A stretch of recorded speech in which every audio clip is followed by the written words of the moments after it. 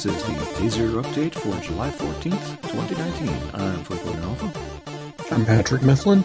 And I'm Brandon Perkins. And Crystal OG will be joining us in a little bit. Hopefully you guys have had a good week and not completely melted into a puddle of goo. I've gotten close. Yeah. I'm hanging I had in to there. go take the garbage to the dump yesterday, so I was hot and stinky. Yeah. Nice. Oh, jeez. Summer in Georgia. Yeah. So, it's been one of those doldrum weeks of summer. Yeah. But thankfully, Nintendo and Konami saved us. Sort of. Mostly. Kind of. Yeah. Mostly Nintendo. Konami came in and did what is uncharacteristically kind of a cool move, and which worries me. Well, they've been doing those fairly steadily of late. Yeah, so. A pattern is emerging, and I kind of like it. So hopefully it means a turnaround over there, but it's going to be a while before we really know for sure. Mm-hmm. Yeah. So, we'll just get into what we've been doing this week, and, well, no surprise here. Still Bloodstained. Kind of been focusing on the PC version, which I gotta say is the best version of the game. There's just no doubt about that one. PS4 Pro, probably second, or Xbox One X. That one's a bit of a toss-up, even though it has frame rate issues at 4K, but yeah, it's a good game. It's full of just little nods and stuff that you don't necessarily pick up on the first time you go through it. Yeah, it's a lot of good stuff, so... apart from that, I've been, updating my Raspberry Pi. I got a new front end for it called Blast 16, so it basically turned it into a nice little Genesis with Sega CD and 32X and Master System and Game Gear. Yep. Yeah, all the Segas in one nice little package. Would be nice if he added like the System 16 arcade stuff in there too. That'd be pretty cool. But I'm pretty cool with the way it is so far. So, and no, I don't have a Raspberry Pi 4 yet. I intend to get one at some point, but they had a little bit of a production issue which they need to work out. Seems like they wired the power port wrong. So that could be a problem. Like, I'm feeding power into my data line. That's not a good thing.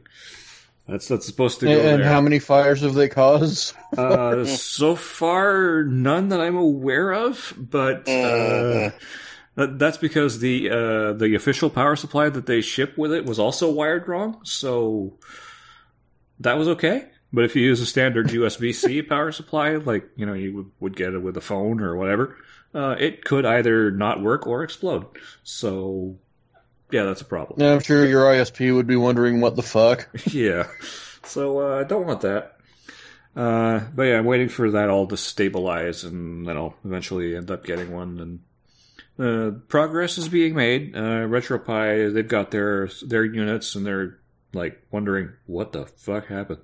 Because now all of the stuff that they did don't work no more. So yeah, getting that to work again is going to be fun. But yeah, anyways. So what about you, Pat? Shadowbringers. Yeah. I'm just completely glued to that game. I'm going through my second playthrough of the main story quest, and this is Square Enix at their storytelling best. We're talking about decades that you would have to go back, to find something of this level, because, this really needs to be the team that gets entrusted with the franchise moving forward. Everything that you want from a Final Fantasy game has been carried out quite faithfully here, and it's just a joy to experience. And even though it's coming at you in the form of an MMO, they still made it work. to the point where if you're playing through it and you skip to Shadowbringers with, a Mog Station purchase, it's all, you can make it all be single player content except for 3 boss fights, if you want. All the dungeons in Shadowbringers can be done as single player content. It feels and looks like a single player Final Fantasy game while you're going through it. If you want to experience it that way, you certainly have that option. And this is a very acceptable form of main series Final Fantasy if they decide to take that route. It could very easily be adapted to a true single-player experience. And I never thought I'd say that about any MMO, but I think the formula has been discovered. Yeah. Part of me wonders if they're not doing that with end of life plans. It's like basically like once the MMO portion of it wraps up, if the whole thing just doesn't get bundled up into a single player experience, which would be unprecedented for an MMO. Usually when those end, they just end. But I think we got to get to Final Fantasy XI end of life before we start talking about Final Fantasy XIV. Yeah. But Final Fantasy XI main story quest ended like 5 or 6 years ago, and it's still active online and has active subscribers. And I think it was called Square Enix's single most profitable game of all time. So, it's a long way off before we're talking about end of Final Fantasy XIV. Yeah. I wouldn't be surprised if this game had another full decade in it before they're even done writing story, to be completely honest. And it's just such a good formula that it could probably outlive itself by another 5 or 10 years from there. And so, I'm really excited to see what's next. We're getting the Eden Raid series here in a few days, and it's kind of weird imagining a Final Fantasy VIII tie-in with Final Fantasy XIV in general, but also Shadowbringers in particular. But I have thought of some pretty cool ways to that they could implement that, and so maybe I'm hoping I'm right. But you guys are all familiar with Final Fantasy VIII, right? Yeah, to varying degrees. Yeah. So the overarching theme of the Raid series in Shadowbringers is going to be venturing out past the wall of light that swallowed everything up 100 years ago, and gradually over time using what they call the power of Eden to take back the land and restore the first. And the tie-ins with past games haven't always been like strict, same context, same application, that sort of thing.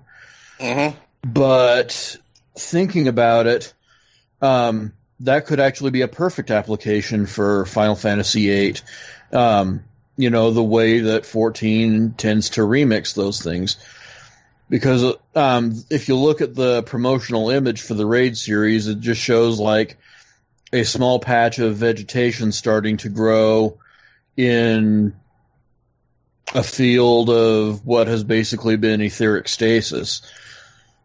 So if we're going to basically be reclaiming the lands of the first piecemeal and slowly retaking them in small colonies, what would be a good name for those?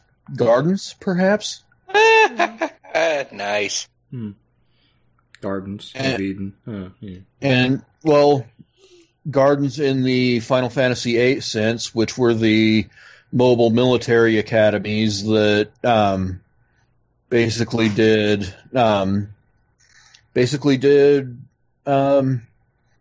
mercenary work around the world. So, and the organization was called Seed.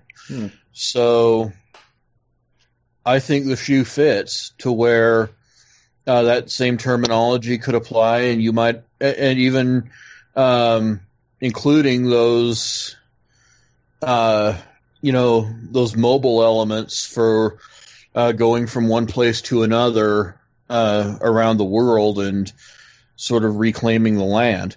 Mm-hmm. Also, if you go back to Final Fantasy VIII and look at the Eden Summon, which has also been visually referred to in the promotional materials for Shadowbringers, there was an event in Final Fantasy XIV historically about 12,000 years prior to the game called the Sundering, where the source, the one world, was split into 14 of them. And if you look at that summon, there's a lot of imagery that is consistent with that whole event, even going back as far as Final Fantasy VIII. So I found that to be very interesting.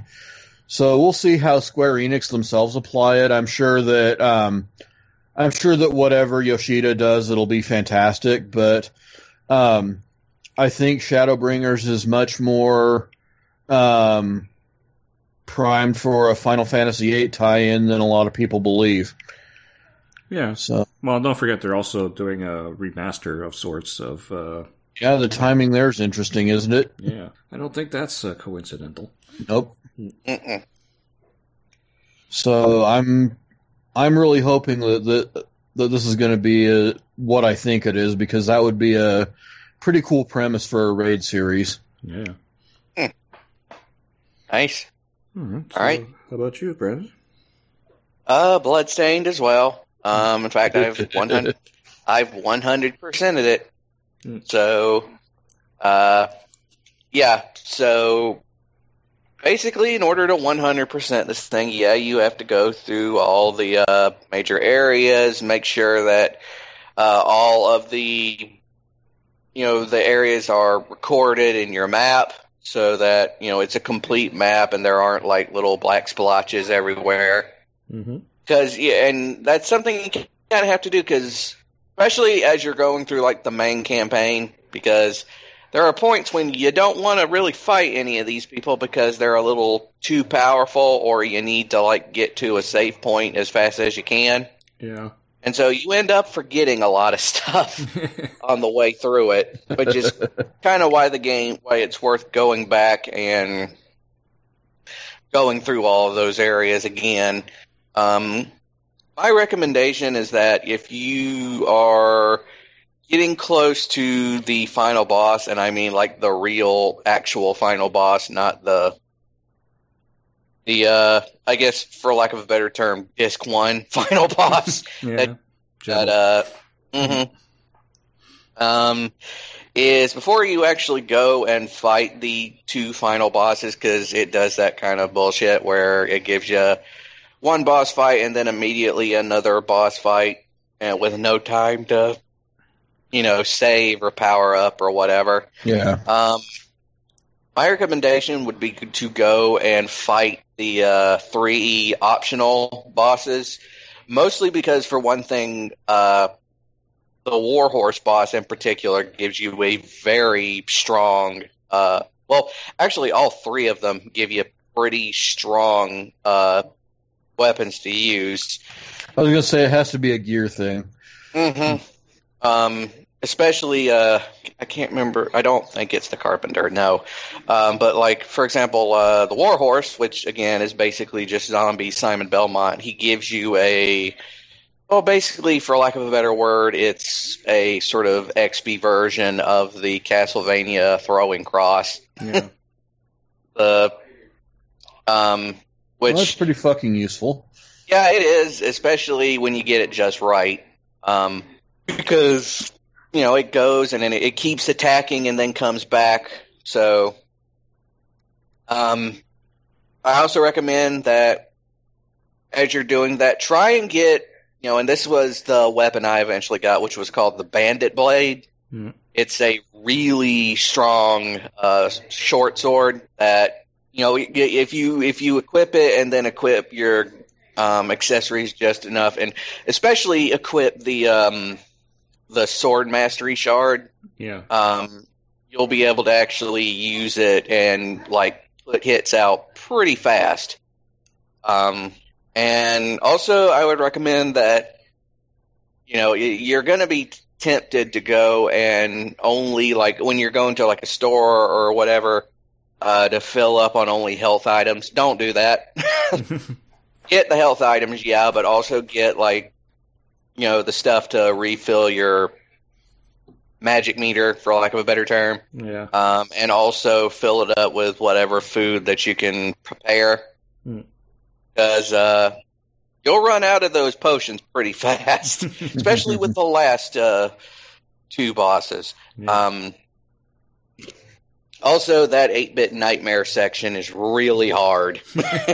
And I recommend that you go through the main story first before you attempt it. Because it's basically recycled assets from Curse of the Moon, they don't really operate on the same rules. They don't have the same mechanics that the rest of the game does. No, they don't fall back if you attack them. They really have no sense of self-preservation. They will just come at you permanently and the fucking waste Terminator. time. Yeah. Also, the boss in that particular area, you're going to want to get some flame-resistant armor because he has these really powerful fire attacks that, especially the one where it's basically just waves of fire from the ceiling and the floor. Yeah. And you think the first one is bad enough. Then he doubles up the waves on the ceiling, which means that you can't really jump forward because you'll basically be jumping into one of them coming towards you. But yeah, this is the first game I've 100%ed in 15 years. So I'm a little bit behind on this because of Shadowbringers. I have to ask both of you, actually. Was it disappointing at all to find that 100% actually meant 100%? Not really. This time around? Nah. Not really. Yeah. Because, I mean, there's going to be more. We're kind of already... I'm kind of already sure of that, because once you have a complete save, more stuff opens up. So... yeah, it's I think they're like the new game plus and stuff. I think there's more stuff going to be added over time. Yeah. Okay. There's 2 other characters, for instance. Also, the very last boss you can fight in this game before to finally complete everything is OD. Yeah. He's the dude that runs the library. He's Alucard. Yeah, basically. Mentioned. It's not even subtle. Nope. It is. He looks like Alucard. He sounds like Alucard. His moveset is 100% Alucard. Wait, did they call in Crispin Freeman? Yes. No. They did for the voice acting. Yeah. Same voice actor. Yeah. But yeah, he is, even compared to the legit final boss, he is the hardest boss you will fight in the game. Yeah. Well, that isn't DLC. No. There is one other, but you have to actually buy him. Yeah. Koji Igarashi. Yeah. Igarashi is, in fact, one of the bosses you can fight, because of course he is. Fantastic. Yeah. And when you beat him, you get the sword whip. It's a whip. That's also a sword. 2 things in one. Yay! So it's basically Ivy's from Soul Calibur. Yeah, basically. And it's awesome. I think that's kind of the trope definer for that kind of weapon at this point. Yeah. So, but so that's what I've been doing. All right. So Chris hasn't arrived yet, so we'll just jump right into the news. Mm-hmm. And see what we got here. First up, well, probably one of the worst kept secrets of gaming for this year was the new Switch hardware. Mm-hmm. So this is the Nintendo Switch Lite, finally announced. Yep. It's $200. It's not really a Switch because it doesn't do the thing. It doesn't the switch. Does. Yeah. Mm-hmm. It's a handheld. I'd like to say that this is the replacement for the 3DS, and I'm going to say that even though Nintendo will not acknowledge that yet. But it is. Yeah. The thing that got me with that is that Nintendo was saying that we plan on supporting the 3DS line in perpetuity. Even though we're launching the Switch Lite. Okay, announce some fucking games then. Yeah. Any new 3DS games? No. Yeah. So let's get into the details of it. It's basically a handheld Switch. It's from what Eurogamer has says. It's running a newer, just smaller version of the Switch, the NVIDIA X1 SoC. Nothing overly, nothing special there. Just it will run lower power and get better battery life. So good for handheld users. So probably one of the reasons that they went. Which is, what you're kind of stuck with if you're buying one of these. Yeah. Mm-hmm. So, but for a lot of people, that's kind of the point. That's the only way they actually play their Switch. So, and they found a way to get the Switch down to $200, which is going to be even more of a license to print money for them. Yeah, yeah. Plus, it also has the advantage of not supporting HD Rumble, which I don't know if that's an advantage or not for some people, but it does mean that you can't play 1-2 Switch. And I think that's a feature. You need you need the detachable Joy-Cons anyway for that. Yeah. So, yeah, true. That's one of the big things about that game. So, however, does it have the ability to connect controllers wirelessly? Supposedly, yes, but I don't know. So because I'm thinking this might have a roundabout way of getting a consoleized or getting console play out of it. Except it doesn't. Because I noticed it doesn't dock. No. It seems to have the same interface. So what happens if you throw it on a dock? Yeah, well, it might kind of flop around in there. Well, it'll connect. The connector's the same. Connectors is well, it's USB-C, so that's the universal connector. Yeah, but yeah, I'm not sure what they're doing, but they've from the reports that I've read, it does not dock. So interesting. Yeah. But this isn't probably not the only Switch revision we're going to see. There's probably going to be another revision of the standard Switch. Oh, I'm sure. Coming later with that same chip, so, Yeah, and the battery benefits are going to be good there, too. Yeah. And, that one will have, docked benefits as well, because that chip can also boost higher. So, I don't know, maybe they call that the Switch Pro, but I doubt it. I think the Switch Pro is going to be another revision probably next year. Yeah. But, yeah, it's... Switch Pro would probably be a thing to counter 9th gen. Yeah. And I'm guessing they're probably going to go with NVIDIA again to maintain the backwards compatibility, because I think they've learned that abandoning your users so early is not a good idea. Well, imagine if by some means they didn't have to go through the whole Wii U evacuation plan. Yeah. How much time and development would that have saved? Much. So, they look good. They come in colors. They're $200. I see this being a very big seller over the holidays, especially for. It's a version of the Switch that you're not dumb for letting your kid take to school. Yeah. Yep.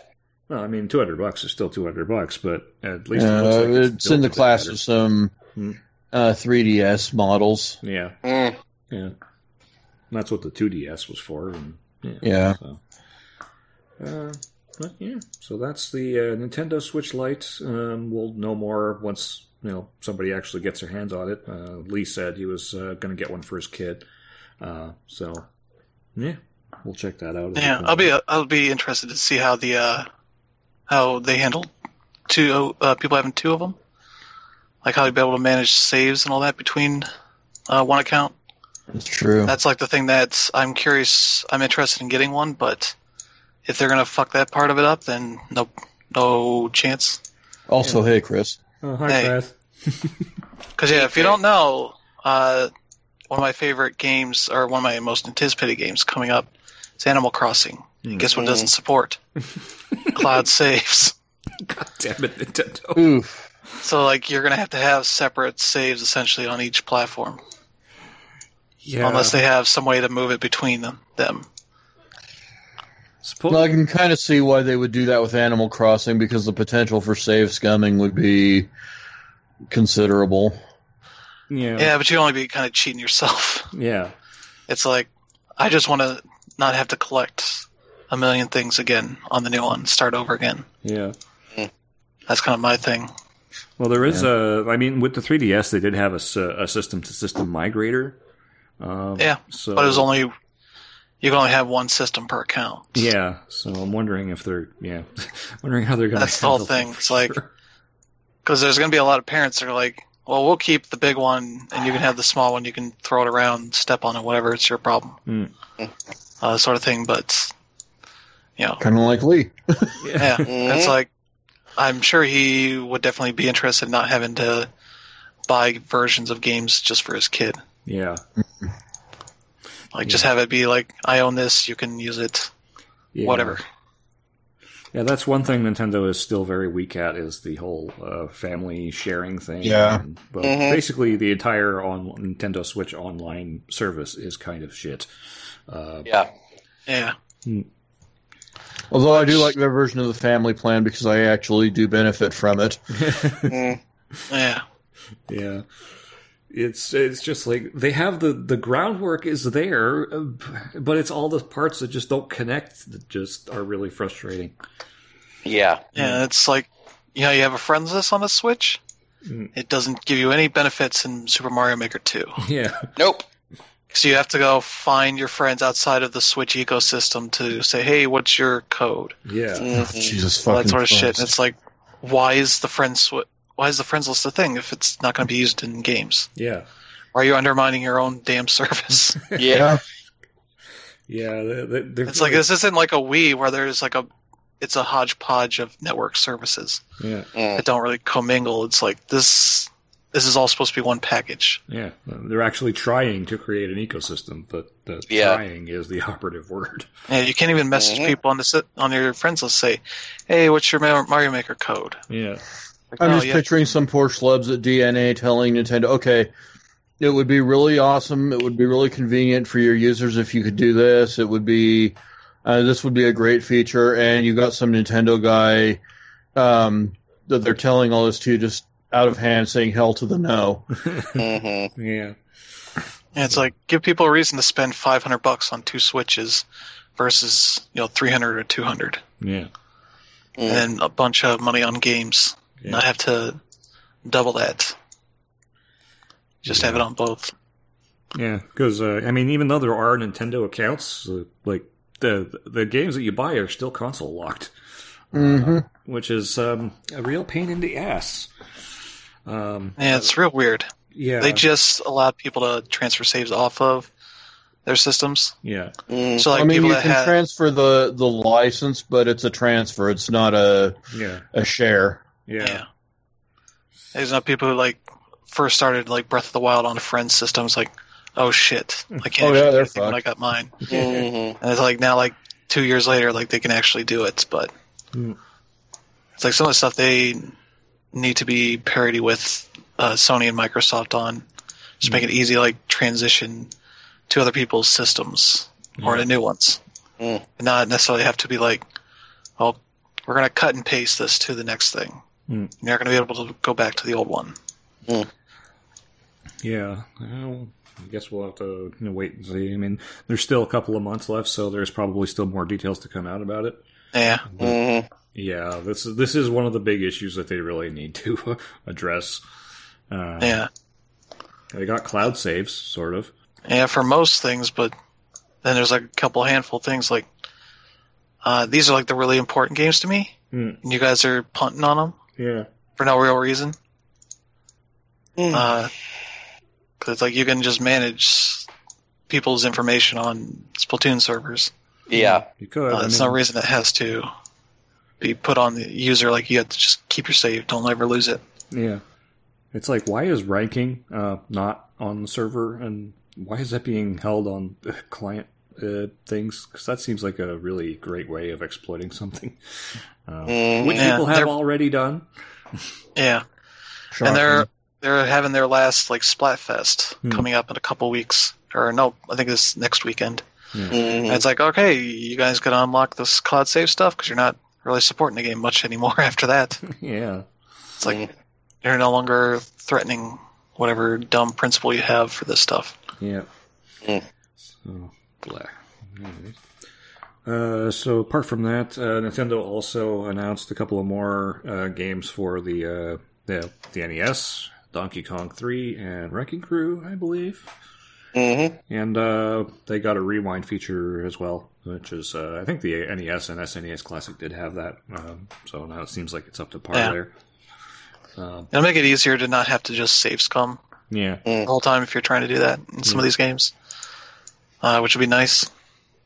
Because just managing the saves is a little bit cumbersome in there. Yeah. Mm. But also, Wrecking Crew sucks, as far as I know. Yeah, it's I don't know if I'm just it's missing... not great. Yeah. If I'm missing the context, but whenever I played it in like Animal Crossing or whatever, it's like, this isn't fun. Like Nintendo like nailed it like half the time on the NES, which is still pretty good, but they're filling up the other half in this NES thing. Yeah. And the other one, well, Donkey Kong 3, well... That's the one with Juniors, the main one there. At the same time, No, that's the one with I do Stanley kind where of- you're shooting up Donkey Kong's ass. Okay. yeah. Hmm. I do kind of wish we could have that Nintendo back where they would just make all of the projects that they could possibly conceive of and see what works. Yeah. Mhm. But, yeah. It's kind of been Nintendo on the portables. Just Yeah. like here's money, go make whatever weird shit you have and ideas for. Yeah, because I'm guessing... Now those games are going to die on the 3DS. Yeah. So... but also 2 games? I mean, come on, guys. You could do better than this. Yeah, they need Yeah. to do better than this. Yeah. Seriously. Yeah. It's like even if you're gonna announce Super Nintendo at some point, like there's still a ton of NES games that could go on there. Yeah. Well, if their Super NES support launches with fewer than 20 games, that's going to be a fail in and of itself. Yeah. Mm. But at least the games that are on there like don't get rotated out. They're all still there. Yeah. Mhm. And it's just unless you have deep nostalgia for the NES, it's probably not a super deep list for people coming in that never played the NES before. No. That's sort of the big problem because Mega Man's not going to be in there because Capcom can sell that stuff on their own. Yeah. Mhm. Like And they Castlevania, already- you're not going to have in there because Konami can do that on their own. Same with Contra. You lose Well, at some the of very those least, third they are parties doing way. that on their own, Yeah. Yeah, to be fair. So, it's like some of that stuff just cuts out some of those games that would probably Yeah. be in there otherwise. yeah. Yeah, look, maybe Square, you could throw some of your Final Fantasy stuff on there. Yeah. Dragon Quest. Get NES official English translated ROMs of Final Fantasy 2 and 3 for the first time. Yeah. That'd be nice. Yeah. Mhm. Like that. I mean, yeah, Final Fantasy 2 is still going to be Final Fantasy 2, but You have save states now, so Yeah. you don't have to yeah. really fret too much about that stuff. Mm. Mm. That's sort of the worst part of playing like old JRPGs is you have to play them on their own terms instead of unless you have newer features like clouds or saves and such. You can do that save state stuff. Yeah. So I was like, I can play on my own terms instead of just had to find the specific save point. Yeah. So I got Get through this whole dungeon. Yeah. Hope you don't die.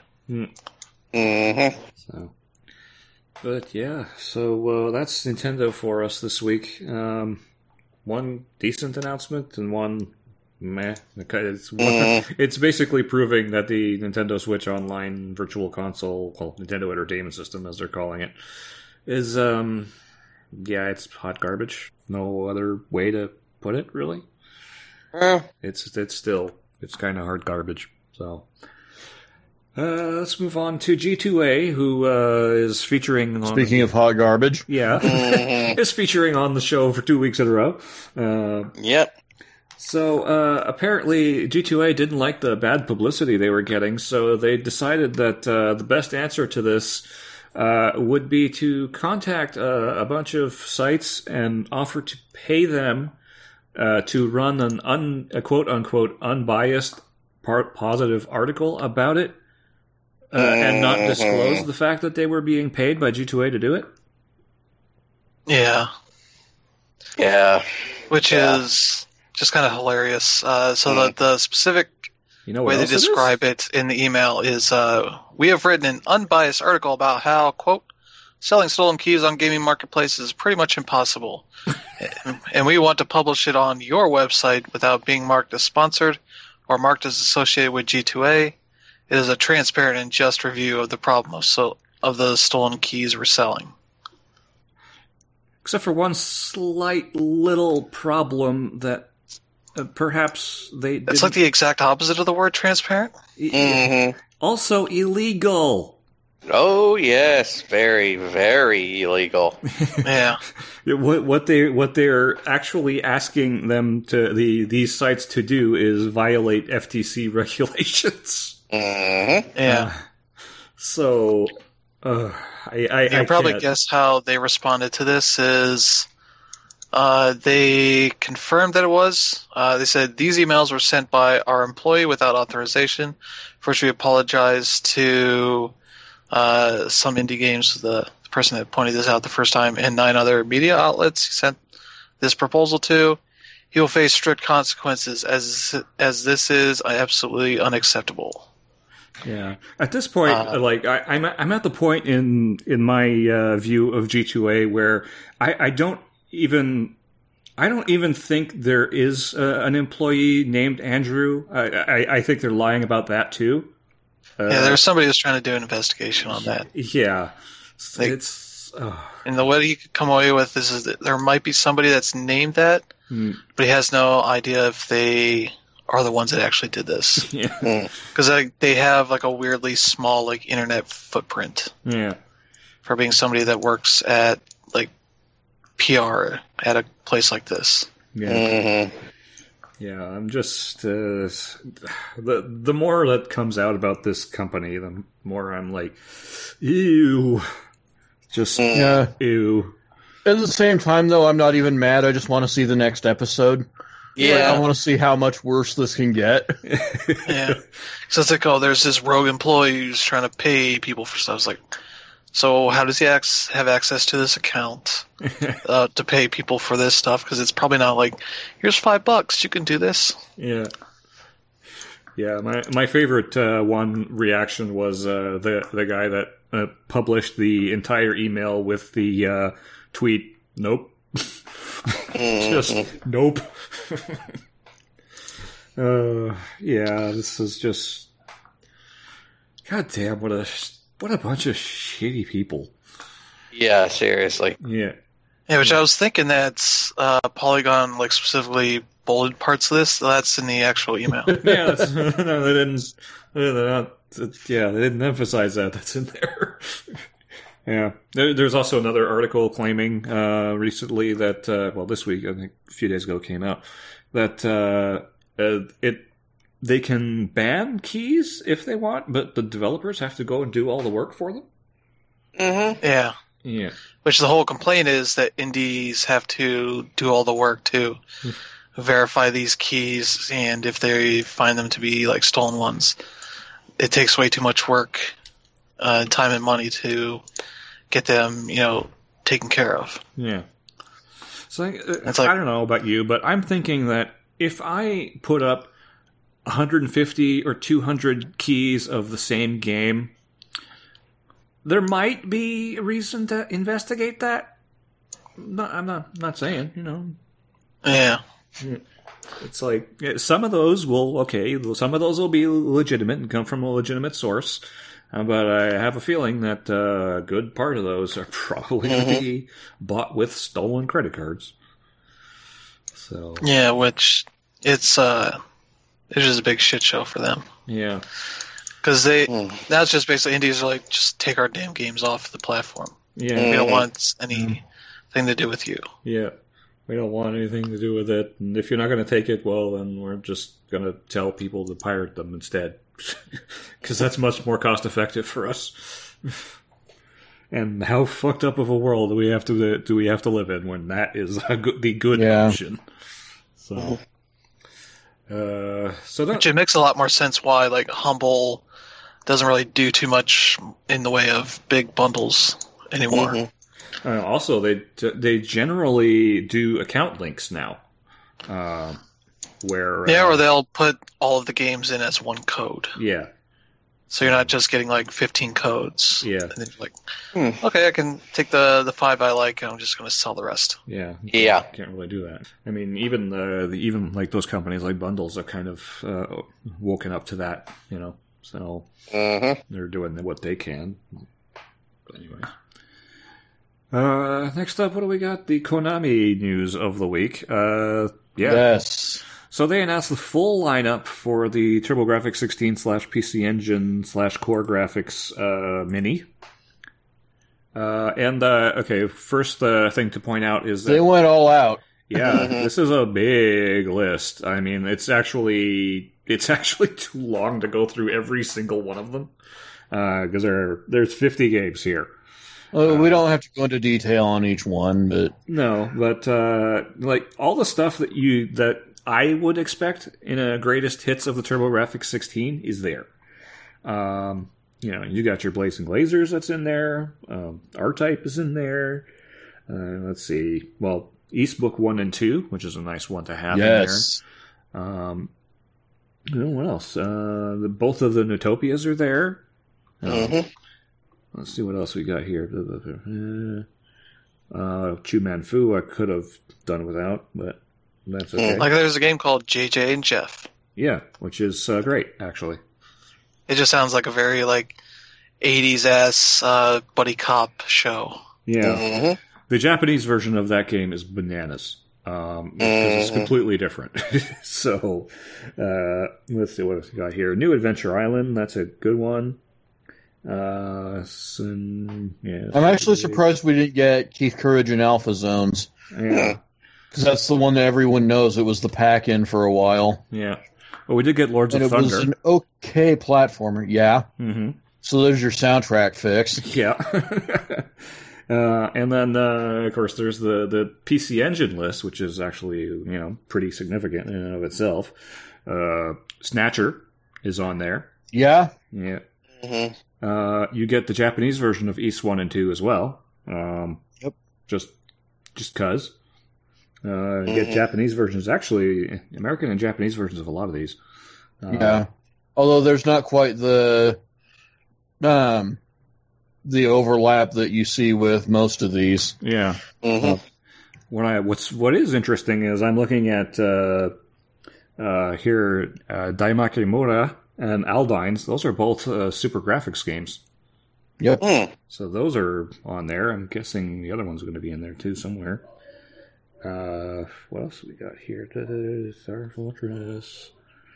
You got PC Engine. That's Bonk's Adventure. Yep. And Akumajo Dracula Chinorando. Yes. Which I really wasn't expecting to see on this, but I'm really glad it's there. There's Bomberman 94, too. Yep. Yes. 94 and 93. Yeah. You get both. Yeah. Yeah, the roster is better on 94. It was really missing when Bomberman got hurt in 93, had to be taken out. Well, those games were basically identical, except, they're great. Panic Bomber. Yep. Bomberman Panic Bomber. Yep. There's some Gradius. Gradius and Salamander and all the Yes. weird offshoots they did of those. Mm-hmm. Super Parodius. Darius, Yeah. Star Parodier. Yeah, which is weird. But yeah, lots of shmups on the Japanese side. I'm noticing some RPGs. I'm kind of Basically, everything that was great about the Turbo Duo. yeah. They're also going to sell a multi-tap. Good. Yeah, so that's going to be pretty. Especially with those Bomberman games on there, you need them. Yeah. Oh, how did I miss Kadash? That's on there.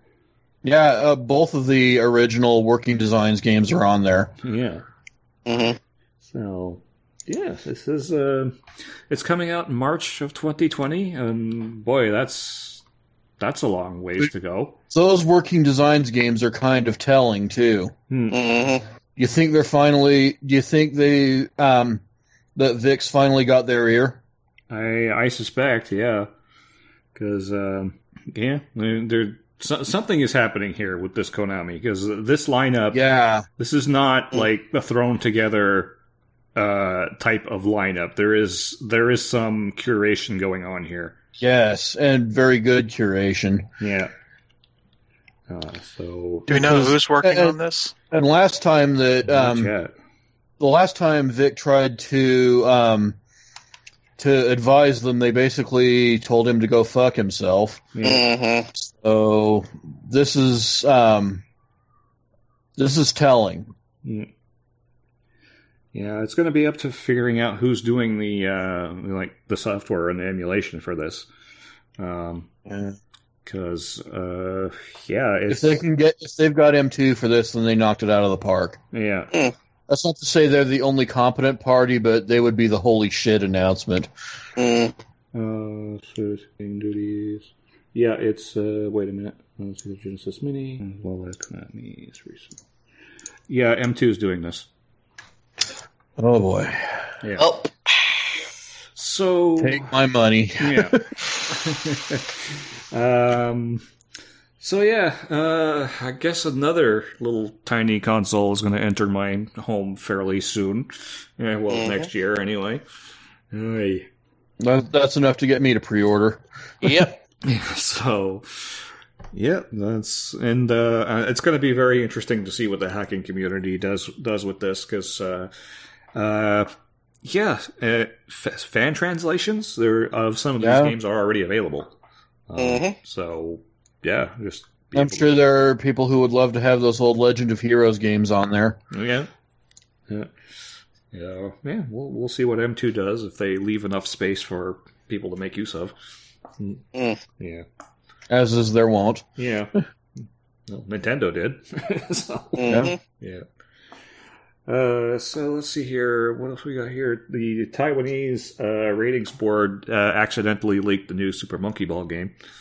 Whoopsie. Yep. Yep. Switch, PS4, PC. Yep. No Xbox One. That's weird. Yeah, let's see. I don't think there's Tabe Goro Super Monkey Ball, Japanese. Yeah, that's Japanese as fuck. Which means ripe or ready to eat. Okay. So they're going to be eating monkeys this time.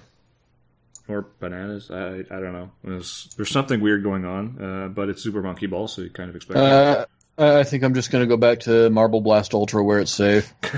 Yes. that game is great. But yeah, so new Super Monkey Ball for those who are actually interested in it. I don't know. They were fun. They were very, very, very Japanese. And very, very hard, too. Yeah. Yeah, they didn't fuck around, did they? No, they did not. Yeah. Next up, we got, what do we want to talk about? Yeah. So remember we talked a little bit a while back about Assassin's Creed Odyssey getting a story creator? Mm-hmm. Yeah, and for what I was told, it worked out pretty well, and people liked it. Yeah. So players decided that one of the things that they could do was make stories that were really easy to get a lot of experience very quickly. Yeah. And if you could do that, it meant that you could sort of bypass a lot of the, a lot of the monetization that Ubisoft had put into that game. Uh-huh. And they noticed. Yeah, and they decided to ban all of them because, yeah, can you be a little bit more transparent, Ubisoft? Yeah. They tried to put it as like, well, I mean, this is cheating, and we don't want people to cheat. You know, it's not like you can actually buy XP or anything in this game. Spoiler alert, you can totally buy XP in this game. Yes, you can. Ubisoft is very happy to sell it to you. Yeah, it's like their quote is, "These exploits risk jeopardizing the overall quality, integrity, and purpose of story creator mode and results in less visibility for the creative, interesting, and frankly fantastic community stories that have been published." Mm-hmm. It says a lot when those XP quests rise to the top. That maybe you guys balance the game Badly. too far in the grinding aspect of the game. Yeah. Mm. Plus, I mean, who are you actually cheating? It's a single-player game. Yeah. Well, you're cheating the poor Ubisoft money counters at executives Ubisoft. who don't get their money. He says, it's just, yeah, it's shitty. I mean, really, if you want to actually use that excuse of them, you know, being buried, maybe you should curate your featured articles a little bit more.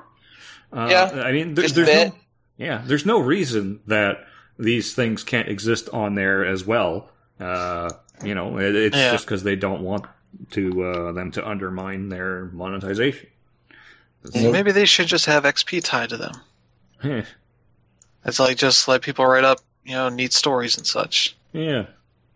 Of course you can, so people did.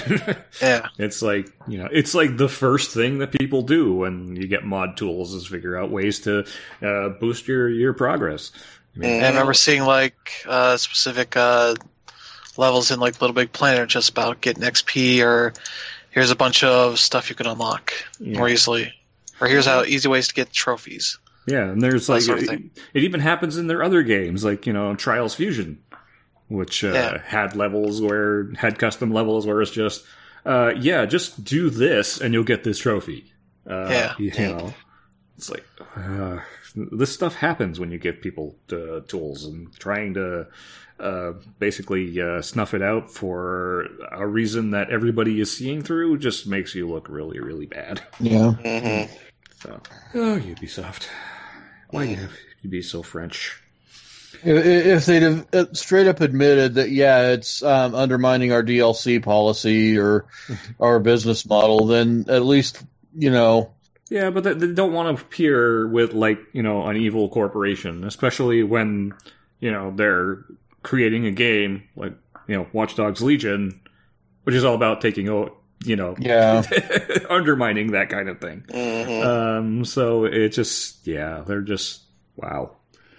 Sometimes corporations do really stupid things. Let's just put it that way. Yeah. Yeah. So we're getting closer to the end here, so let's go get going here. So RetroArch, you guys are familiar with it? Oh, yeah. Mm-hmm. Yeah. So as a post on their site, RetroArch is going to Steam. And they're expecting at the end of the month, July 30th, you'll be able to go to Steam and download it from there. This is kind of interesting in that I don't think I've ever seen like an actual emulation platform or ever end up I think there. the closest was the Sega Genesis thing. Yeah. A lot of people just upload their own ROMs. Yeah. And that went well. Yeah, well, they're still there. It's like, eventually, Sega was like, "Yeah, we can't. No, we can't." So they just end up staying there. But yeah, the ROMs aren't going to be distributed with it or anything like that. It's just going to be the platform, and this is going to be kind of interesting in that it's going to let them do things like, you know, keep it up to date. With the Steam updater, it's just going to make it a lot easier for people to keep their RetroArch, you know, up to date. And, so there's that advantage. But they also say that they're going to be looking at leveraging some of the Steam features like Workshop and stuff for additional cores or whatever. So that's going to be weird, and we'll see where that goes. But they said that's not going to be at launch. That's going to come later. They're going to have people keeping an eye on that. Oh yeah. Yeah. Yeah. So I don't know what's going to happen. Maybe they just straight up go, no, you can't distribute ROMs. That may be one thing they have to do. But then you also have to watch out for people sneaking them in. Yeah. Yeah, I could see this going in an opposite direction. And I've hinted at this in one of my sound off videos years ago.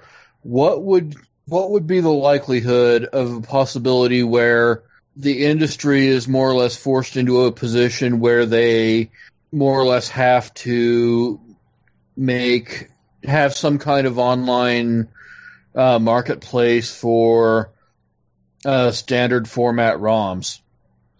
That's I think closer than we think now. Because every time people take the proprietary route, it gets undermined. Yeah. Yeah. Well, the way I'm seeing it is like, well, RetroArch, it's being used for emulation, but it's really just an API platform. Yeah. So, like, you could pretty much do just about anything on there. So, and what's to stop someone from, like say, Sega, for instance, from saying, well, RetroArch is here. It's got great Genesis cores. It's got a really spectacular Sega Saturn core. So why don't we sell a Sega Saturn pack that brings in the RetroArch as a requirement? That's where I see this going eventually. Yeah. And then from there, your open ROM marketplace becomes a matter of course. Yeah, because I see a potential for people getting a little bit upset by that. In that, Sega's making money off these games. Well, yeah, they own them.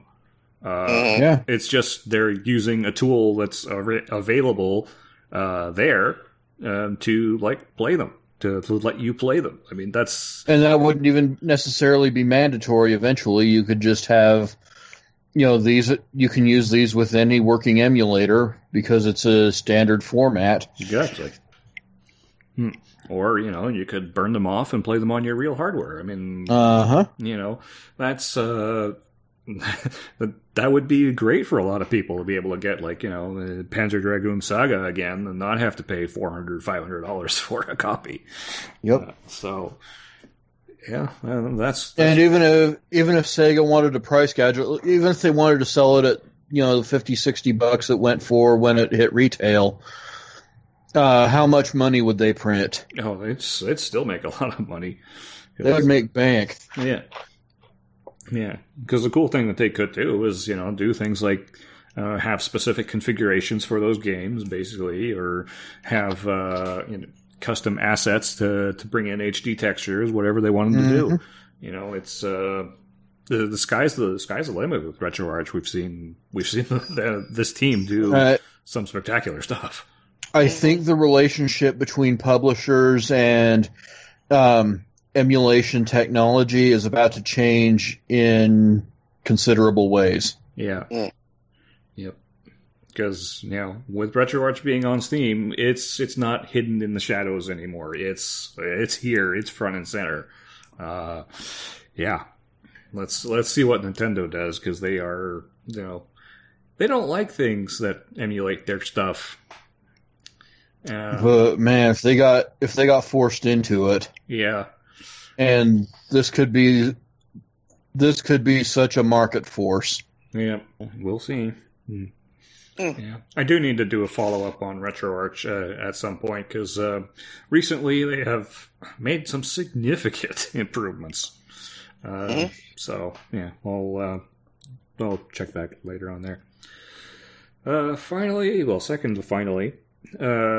We talked about this story a little while back where 3D Realms' new Ion Maiden game was in trouble with Iron Maiden because of obvious reasons. Well, that situation seems to have resolved itself because the game has now been renamed to Ion Curie, which is, less of honestly a better name, and frankly should have been the first to begin with. Yeah. So Yeah, it's come out of early access now, so you can get it. Well, you could before, but now it's actually like, you know, a game instead of an early access game. So yeah, It'll be out on August 15th, out of early access. yep, Coming to PS4, Xbox One, and Switch at some other time. yep. So PC, hopefully it ends up on GOG as well, because that's where I like to buy my games now. And finally, Valve is launching some Steam Labs features, which is basically, remember Google Labs, where you had like all the experimental stuff that they were working on that you can turn on? Yeah, it's kind of like that, but for Steam. Yep, they're throwing up a bunch of sort of test stuff they're working on, like work in progress type stuff, which they have 3 up right now. If you go up on the Steam Labs page, which is store.steampower.com/labs. The first one is micro trailers. 11-way generated 6-second game trailers, if you know that Twitter account, where they do the 6-second Steam trailers. Yeah. They're essentially arranging that on a page so you can digest them all at a glance. Essentially, I believe they partnered with the guy that made that whole thing to get that working here. So yeah, that's a pretty neat way to do that. Because I don't like looking at any trailers on Steam. Yeah. Especially for games that have like 5 or 6 of them. It's like, I don't have time for all this shit. Yeah. This is Just scary gonna scroll for me, down and look actually. at it. This is I am terrified of this because I've seen Max Headroom. I remember Blipverts. Remember what happened when those got popular? Yeah. We're heading in that direction. I do like my head in one piece, please. Can we not have the exploding thing, please? Yeah. Yeah, they offer a couple different options. Just looking on it right now. You can have it just play like an entire row's worth of trailers at once, or like do 2x2 grids from different points in a trailer, so stuff like that. They also have the automated show, which is a half-hour video featuring the latest Steam launches. Leave it on a second monitor while you work, or glue your eyeballs to it and let hundreds of games wash over you. Kind of a different way of trying to get games into your mind, I guess. Oh, a half-hour wait. Because that's funny. Because like looking at the home page for Steam is not a great idea for that stuff. No. Because there's just tons of shit on there. So you're basically watching half an hour of asset flips and hate speech. Yeah, that seems like a great thing to do. Maybe. I don't know. I just played it and it's showing me like the Stranger Things game. The first thing. Some stuff like have that. to curate that stuff. I mean, somebody's going to edit it. So Yeah. That's showing me a cooking simulator game. Okay. Yeah, that seems neat. A way of doing like the shows you see like when you're in a GameStop on the TV. Yeah. Like, hey, here's games you might want to check out that we got paid to put up here. Yeah. That's actually kind of a good idea. Yeah, if you could nail that without the fake enthusiasm, then it might be pretty good. Yeah. And it seems like it's all just showing you trailers, stuff like that. So it's like giving you like a more condensed way of just checking out a bunch of stuff without necessarily having to browse through Steam. Yeah. And hope it somehow guides you between a bunch of different games. And the other one is the Interactive Recommender, which looks at your top played games on your account and uses machine learning to recommend other titles it thinks you'll love. Final Classics by directing towards popular titles released in the past 10 years. Discover the diamond in the rough by zeroing in on niche games launched in the past 6 months. It seems like a neat way of trying to rethink the way it recommends stuff, because right now, if you own enough games, it has a brain fart and just throws up whatever. Yeah. I've noticed sometimes it makes recommendations that have no bearing to reality. Yeah, or just recommends like, you played an anime game once, here's all of the hentai games on Steam. It's like, no, I don't want that. I know I played BlazBlue, but that doesn't mean I want this. Yeah. Yeah, you can like give it like time frames for how old the games can be, different kinds of popularity, that sort of stuff. Yeah. pick some different general tags for like genres, or exclude those sort of tags. And say, hey, don't show me stuff that's already on my wish list. Yeah. And I do like a recommendation engine that would be like kind of something that I could go to instead of being pushed on me. It's something like, well, I'm not really sure what to get today. I mean, just, can you like suggest some stuff? It's like, like asking the guy at the GameStop who's like, remember that, who was like super knowledgeable. I'm sure we remember at least one person like that. I have a pretty good GameStop, though, to be fair. Yeah, so that's the kind of thing I'd like to see, making a kind of return. So. Yeah, the problem with this is that Clicker Games are my most played games, and it's telling me all the same ones I've seen and skipped over. Yeah, it's like I don't want these. Yeah, you should be able to just go, okay, just don't show me this kind of game. Just there's no clicker tag in there. Yeah, in the filter. There needs to be. Yeah, idle. There might be a tag in there. There's indie. It's like action, adventure, atmosphere, casual, co-op, early access, first person, free to play, indie, massively multiplayer, open world RPG, shooter, simulation, single player, strategy, survival, and VR. Yeah. How do clicker games all the end tags. up in any of those? I guess free to play, but people charge for some of them. I guess, yeah. And that's like, hey, you get Gyromancer. And this is why it's still a labs feature, because it's not quite done yet. That's showing me all the puzzle games. Yeah. Oh, there's a racing clicker game? Okay, now I need to check that out. God damn it. I don't know how you do that. Yeah. Okay, this looks weird. It's called Idle Racing Go Clicker Tycoon. Oh, dear. It's an early access. Well, you can make a clicker game on just about anything, so... Race over 20,000 opponents in different leagues. Okay. 20,000 of them. Like tune cars, jump into the world of illegal racing. Sure. I'm going to end up checking this out, aren't I? Yeah. But, yeah. It's a racing game you can play without necessarily having to race. Yeah. Racing game you play very slowly. You can play a racing game while you're playing this, too. Yeah. I guess it's more like a manager type game, but anyway. Yeah. So yeah, we're gonna wrap up the show, but before we do, Chris, you got anything planned tonight? I was thinking about playing some Detroit on the stream tonight. Right. Because like that's out on PlayStation Plus, and it's like, you know what? I want to stream that. Like just show off what that game is. Yeah.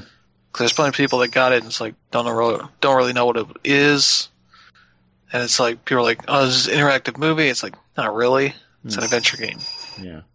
That sort of thing, and it's like people should actually check it out. Cause not only it looks amazing, it's pretty good. All right. And we'll definitely get that fish. We'll save that fish at the beginning of the game. Yeah, got to save the fish. Otherwise, the internet will be unhappy. So, all right, so we'll wrap it up for today. Remind everybody you can check us out on Anchor.fm, Anchor.fm/Day0Update is where you can find us. Hit that message button to send us a message, and we want to hear from you and make the show a little bit more interactive, so it's not just us blabbing on for an hour and a half. Yeah. And also check out Smashpad.com. Dan Reb's Mario Maker 2 review is up there. Spoiler alert, it's good. I'll be getting Bloodstained wrapped up here in the next couple of days. So that will be it for now. So for Patrick Mifflin, Brandon Perkins, and Chris Sologi, I've been Filippo D'Onofrio, and we'll see you next week.